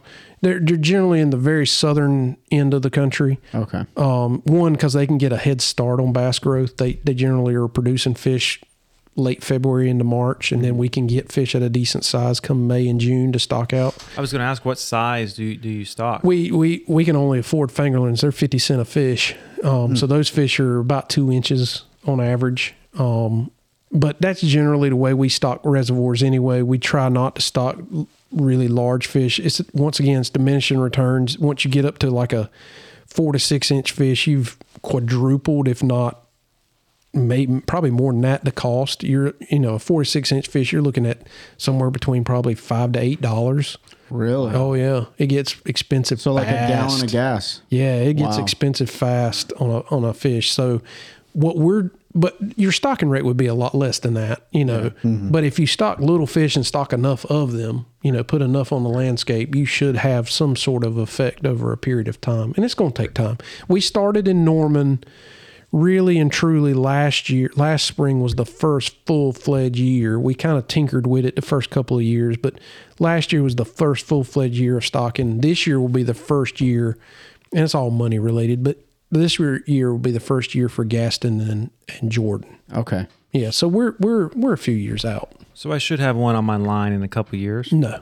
I mean, you're still looking at, you might catch a 8-incher in a couple of years, but you're still looking at, 3 years before they really become true bass in the population that you're going to love to catch. It's still a 3-year-old fish. What you're looking at is, you're not gaining a year in growth just because it's a hybrid. You're probably gaining a half a year, but the max potential is really what we're looking for. Like they're growing faster, but the max potential on the back end, like instead of them maybe topping out at 8 or 9 pounds, maybe they top out at 10 to 12 pounds. That kind of thing is really let's see what they actually can do. Yep. Jordan's already producing really nice fish. Yes. And if F1s take hold there and can produce, if we can get enough on the landscape and they can produce, we potentially could push some big numbers at Jordan if they took hold. I mean, that's the hope and dream, right? Yeah. That's the whole point of this experiment is to figure that out if we can actually do that. Might make me love that mud hole again. How do anglers or anybody in general that's interested in this, how do they get involved in that, like supporting that program? I cannot remember the web. I think the website's title is NCF1 Bass. It's either .com or .org. Mm-hmm. It'll have Marty's picture on there. It'll have my picture on there. And it's okay because we'll find it. I'll link it in the podcast. Yeah, that's fine. It's worth a Google. Yeah, and you can give $1, you can give 50 cents, you can give $10,000 if that's what you want to do. It just depends. Marty's trying to get people to follow, and his whole thing when he first approached me, he's like, if I can get, what'd he say? If I can get 300 anglers to give $100, I'd have $300,000 annually. And when you put it in those terms, I'm like, that's really not that hard to do. Not that much. It's really not that hard. And I've told Marty this numerous times. $300,000 annually in the bass world in North Carolina will change the landscape of what we can and can't do for bass anglers. Yeah. I'm just being honest. We can talk about production and habitat, and there's so many things that we could do with that kind of money. Your tournament entry fees are less than that. Yeah. You know what I mean? Yeah. So I was just going to say, like, think about it this way. And we talk about it all the time, and I'm going to go back to it. We all talk about growing the sport till it's time to grow the sport. What's a bag of plastics is $5 now? That's 10 F1 bass that you can help stock. Just buy one less pack of soft plastics, donate to the cause, and help us make the fisheries better. Yeah. Potentially. Or at We least can't test say it's it. going to Let's- definitely happen. Yeah. let's test it Potentially. together. And we're not going to. So I'll put this plug in for the Wildlife Commission. We're not going to waste your money. We're not going to wait. If we think it's a waste, we wouldn't be doing this. We didn't really go out and seek the partnership. The partnership came from the anglers, and we are all about it. I mean, we love the idea, not because it's money. We would love the partnership no matter what, even if it didn't come with money. Right. We're just glad to have conversations with bass anglers that, like I said, 25 years ago, we just didn't have. Yeah. And I have long preached and been on my soapbox and tried to beat the bass door down, to get in the door to talk to bass anglers. They're the hardest to talk to. I can talk to crappie anglers all day, striper anglers all day. They'll talk catfish anglers. They'll talk to me all day long. Bass anglers, I'm an idiot. Do you want my fishing spot? No. Yeah, and that's not really it. You know, there's been a level of distrust and all that. And I get back on my soapbox. You know, it takes all of us, right? And we're not always going to agree on something, and that's fine. I'm good with that. I'm good with debate. I'm good with us not agreeing on every topic and everything. That's what makes the world go round. But at least have the conversation so that I know where you are, and I will become, and my staff will become better managers if I know where you are. Yep. You know, if you're a black box that I never hear from, that's a hard thing for me to tap into, you know? And so my mantra is, you know, it doesn't hurt picking up the phone call your local district biologist. People like Seth Mico, he's a tournament bass angler. I mean, he fishes tournaments and just bought a new bass boat. So he's a happy man. Well, maybe not so happy when he gets the bill, but he loves bass fishing. He eats, sleeps, and breathes it. He loves talking about it. And so, you know, when we got those folks scattered all over the state that it might not, bass fishing might not be their thing, but fishing's their thing. And they want to hear from anglers. And, you know, if it's not this partnership, let it be another partnership. At least pick up the phone and just say, hey, I want to talk to you for 30 minutes about bass angling, about my bass fishery, you know, whether that's Lake Camac in Burlington or the Noose River on the coast or Lake Fontana out west. We got folks that can speak to that, you know. Yeah. There's not much water in the bass world we haven't touched in the state of North Carolina. We pretty much, I mean, there might be some rivers that are hard to get to or something like that, but for the most part, if it's got bass in it, we've touched it. Okay. And it's just a matter of picking up the phone and talking to us. Yeah. That's awesome. So donate if you can. Obviously, we'll link that in the description below. It's important. We talk about conservation. Everybody wants to argue about tournament formats and which one's better for conservation. Do what you can to help conserve fish. Maybe make it better, maybe not. I don't know. We need to experiment like Corey talked about. And we're learning. Well, yeah. You know? I mean, you know, we don't have a corner on the market. We're learning every day. That's what we do. Yeah, and don't transport dang fish to other bodies of water because, man, I'll tell you right now, you could destroy. I mean, we could have it's happening. Yeah, we could have a dang Alabama bass country, and you're not going to catch smallmouth anywhere if they get taken to the wrong places. Yeah. I think the main point of this whole conversation is like a conversation.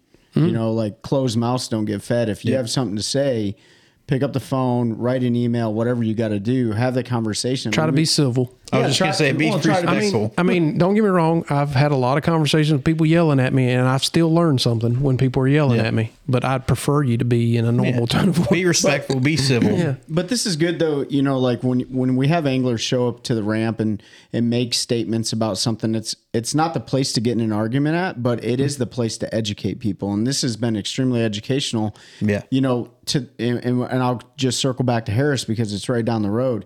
It is probably one of the most talked about lakes in the Piedmont area that I always hear about how much of a dump hole it is, but nobody understands the why behind the why. It's always like Duke Power killed the grass or NC Wildlife isn't doing what they need to do. And it's like, well, let's rewind 10, 20 years ago, even longer, and think about what's going on. And some of it's just nature taking its course too. So it's not always someone's fault that something happened, but sometimes it is, and we're the worst people to take a look in the mirror and say, that was my fault, right? Yeah. So Yeah. we can talk about the slot limit. We can pick up the phone and have a conversation and say, tell me what the secondary and tertiary effects of reducing the slot would be, removing it, right? Yeah. What would that do to the fishery? Because everyone has a different perspective. Tournaments, recreational fishing, biologists, all these people get involved, have these conversations. We map it out on a whiteboard, and then we move forward from there. Sometimes there's no options. That's right. Sometimes there's just not an Sometimes answer our for hands it. are tied. Sometimes the hands are tied, right? So Or we don't have the tool yet. You know, some tools come later down the road. I mean, like Alabama bass is a really good example of that. It is so new, even though it's been happening since the 90s, it's still very new in the biological world, and it has like exploded over the past decade and a half, where we're just getting fish. We're getting Alabama bass everywhere now, and it's been so rapid, like it's hard to keep up with it. And it's hard to keep up with what the effects are. And the things we thought we knew 30 years ago, we knew some of it, but some of it we didn't know. You know, we found out we were wrong about that. And so, you know, if you see something, say something. You know, if you think something's going on that you know, is wrong, or you're seeing something in your fishery that concerns you, pick up the phone.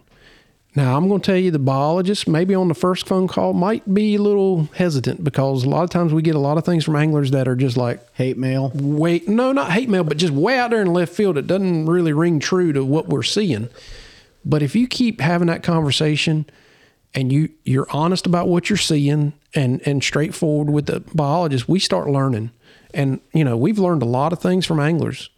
Hopefully, eventually, anglers will learn a lot of stuff from us. I find I find it so interesting, you know, especially on Kerr or Carr or Bugs Island, however you want to say it. All three. Yeah. I've seen spots weighed in at tournaments, right? And they want them gone. An angler, when they're not fishing, will be out in the woods smoking whitetail deer all day long, right? Managing the population, specifically the does and stuff. But they will be the first person to say, I'm not killing that fish. I'm throwing that back in the water. Like, what? Hold on a minute. You know what I mean? So it really is a different mindset. And it is. And it all started, a great thing. Bass anglers in particular, it's really, it's picked up with catfish. Catfish anglers have gotten this way too, about catch and release. And I'm not discounting that, but it really all started with, I mean, honestly, it started with Ray Scott and BASS. And it was a great thing because bass were kind of in limbo there at some level, but you know, like all good things, you can take them to an extreme, you know, and so it's a balance. It is a balance. That just made me think back, you know, the early days of bass, 7-pound stringers are all dead. They didn't have live wells like the, you know, you got bonus points if you could bring fish in alive. Yeah. So like the mindset's changed a lot, and there's a point where that may have worked. And sometimes, as we talked about secondary and tertiary effects, there's a point that it becomes too much. Yeah, it can. I mean, you know, fish care in general at tournaments has gotten dramatically better since the 70s for sure. I mean, these live wells now are, you know, I'm not saying you can't hold fish in live wells. Don't take that as the take home, but, you know, do it responsibly. Yeah, do it responsibly, because, I mean, you can't have an effect. But it's crazy, you know. We're talking about, and I love we've podcasted with a guy, Tyler Barnes. He's the flathead catfish record holder, right? Yep. And he's a super great guy. I mean, really great guy. But he releases every flathead and every blue cat he ever catches, you know. And I'm like, these things are monsters. I mean, in terms of what they can consume, and in terms of what they've done to native fisheries. Man, wipe the floor with them. But that's from a biological perspective, you know, from that angler's perspective, that's his trophy fish. He wants that fish to come back again next year. And I get that. I do. I understand it. But from a biological perspective, I'm like, man, you can't hurt this fish. Yeah. You could literally go out and catch all the 30-pounders in the world, and there's 5 gazillion more. Yep. You know, that's a number, by the way, gazillion. I like it. There's 5 gazillion more to take its place next year, you know, kind of thing. And so that's the same with Alabama bass. We can harvest them. There's probably a level that we could harvest and have a detrimental effect on the fishery, you know, so to speak. Open season. But we are nowhere near that. Yeah, it's probably not realistic. We're not even close. Mm-hmm. We need to run a tournament on Lake Norman every single day and catch all the spotted bass that you can. Well, they run multiple tournaments every single day at Lake Norman. I've worked that lake a bunch. Now, they don't all harvest. Lake Norman anglers are a little different. They have a different approach. They are all for the spotted bass. They brought them there. They want them there. Really? They like the activity that spotted bass bring them, you know, in terms of catching more fish. But it's like I told, you know, Marty Stone and I had this conversation as Red Crest was happening and after Red Crest got over. You had 40 of some of the best bass anglers in the world, right, on that lake. Oh, yeah. The 3-day average for Brian was just 15 pounds. Yeah, just at 15 pounds. Yep. But if you dropped to 10th place, the 3-day average was in the 9s. Yep. Mm-hmm.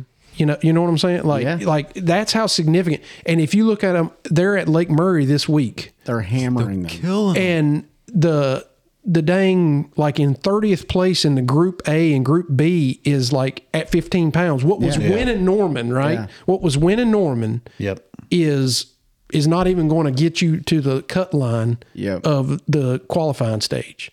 You know, that's the difference between a largemouth bass fishery that's healthy and a spotted bass fishery that's run amok, or Alabama bass fishery that's run amok. That's the difference.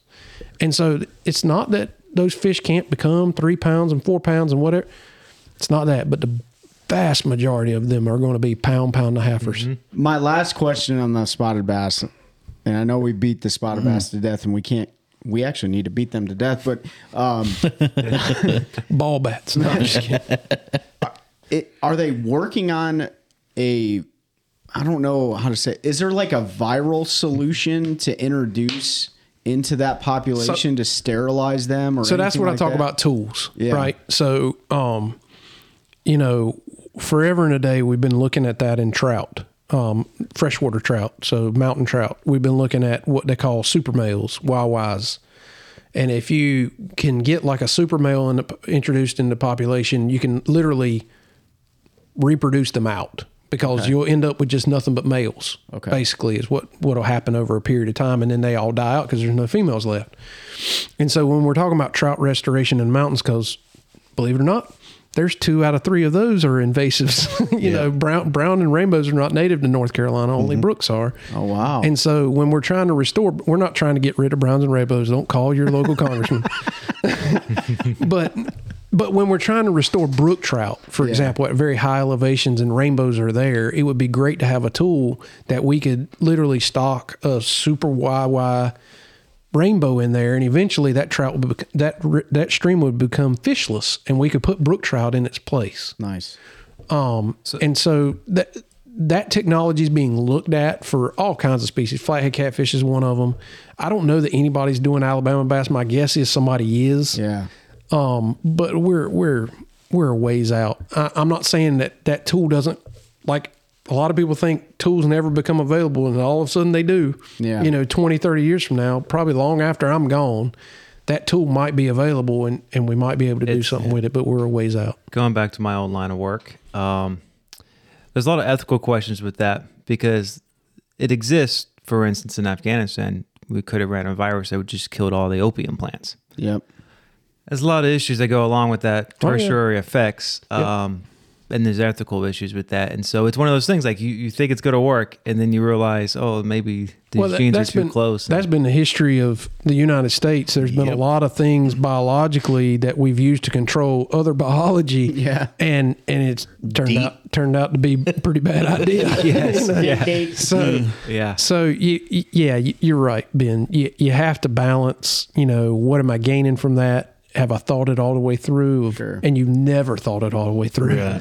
But, you know, have I run down as many roads as I can before we ever pulled a trigger on something like that? We would definitely investigate both in a laboratory type setting and also what it would do in the wild. Generally, like for instance, in the trout world, generally there's only like one species of fish there. Like generally in brook trout streams, brook trout is the fish. There's nothing else. There's a bunch of bugs and stuff, but there's nothing else. And so if you can get those other trout out, we can put the brook trout back. So it would be a lot more controlled in that type of system. But those populations are so isolated anyway. It's not like we're introducing a fish that's going to run right downstream and get in other rainbow trout. You know what I'm saying? So we would do that kind of homework. We've learned some lessons that where we've done things like introducing flatheads and blue cats and stuff like that. That's highly detrimental. And I didn't realize they were invasive here. It explains why they're so big monsters in the rivers that lakes are running. They're only invasive in the Atlantic Slope Basin. So if you think of the Continental Divide of the Appalachians, everything east of that, they are not native. Everything west of that, they are native to. Same with channel cats. Channel cats have been here so long, though, that they are what we call naturalized at this point, meaning that those fish have been on the landscape since probably the mid-1800s, that we really don't know what effects channel cats had. We do know the effects of like flatheads and blues. We're seeing that firsthand, what's happening there. So, but we brought them here. So this has been awesome. We're going on 2 hours. We're calling this part 1. Yeah, we're gonna have Corey back because we've got a lot of the hot topic items out of the way, and we want to talk fishing. We want to talk fish behavior, weather, all that good stuff. Yeah. We want him to get into how you can work for fisheries if you're passionate about it. Our young listeners, what paths, what options you have, and even if you're looking for a career change, go to be a doctor. Yeah. Things like that. So before we sign off here, Corey, you want to go ahead and plug your guys' podcast and then let folks know how they can reach out to you, email or whatever is the best way? Yeah. So, I had this dream of this conversation right here that we're having here today of trying to talk to anglers or industry or whatever. And so we started a podcast with the Wildlife Commission called Better Fishing with Two Bald Biologists. Obviously, I'm bald. The other guy's bald too. His name's Ben Ricks, a longtime friend of mine, biologist on the coast. And our goal there is to marry the biology we know to the angling that we know, which is a little bit different take on fishing podcasts. Mm-hmm. It's not just straight fishing. It's not straight biology. It's kind of, this is what we know about the biology. This is how it would affect your fishing. And so, and we don't just talk about, we talk about everything. Yeah. Every species of fish that roams North Carolina that people fish for, we're trying to talk about.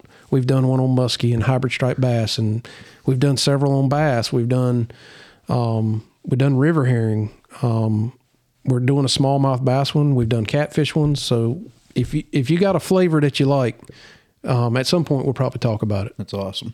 Yes, so make sure you guys check that out. And how can folks get a hold of you if they have questions or want to report something? What's the best way?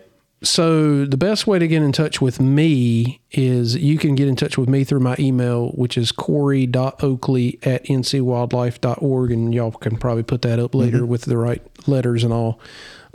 You can also get me through my podcast at Two Bald Biologists at ncwildlife.org. That comes directly to me as well. So either way, I would stress this. If you want to talk about Harris or whatever, get in touch with your local biologists. Yep. Those folks know their water very well. Most of them are seasoned at this point. They've been around for a few years or longer. We got some that have been around almost 30. And so, those folks have seen most of the water that you're fishing and touched the fish that you're fishing for, whatever the species is. If bass is not your thing, if something else, they've done it. And so get in touch with them, talk with them, have a conversation, be civil. Yeah. My folks should be civil. If they're not, I'm coming after them. That's right. But, it will reflect. That's right. But, it goes a long ways having a conversation and getting to know those folks and them getting to know you. It really does pay off in the long run. I've seen it pay off in my career. I'm seeing it pay off in the bass world. I mean, for the first time in probably forever in the Wildlife Commission, we're actually talking to bass anglers. And, it took Alabama bass to do that. Yeah. It took something bad for that to happen. It's almost like, you hadn't talked to your family until the funeral happens. Right. Kind of thing. And there's some of that going on in the bass world. We wouldn't be talking if the funeral wasn't happening. I hate to say that, but now that my foot's kind of in the door, and I say I mean the Wildlife Commission's foot's in the door, I think we can build upon those conversations with bass anglers, especially if we all come to the table and talk about what we know and what we don't know and admit it. Absolutely. Admitting it's number one. Y'all got anything else? No, my mind's blown right now. Corey, I definitely appreciate it. Yep. I love all the information.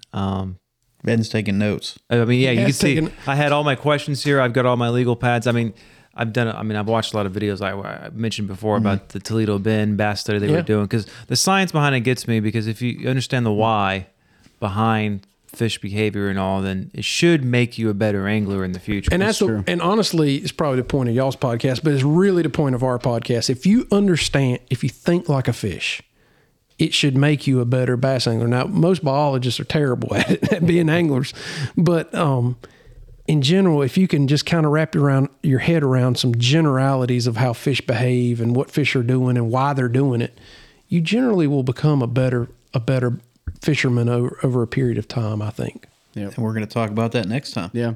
Well, appreciate you driving Thanks all the for way having over me. here. The no warning big deal. label is on the box, folks. Don't transport fish. Clean your stuff and help us out with conservation. We'll see you on the next episode. That's a good one. That's a good one. Oh God, it's a toad, son. It's a toad, dude. Let's go.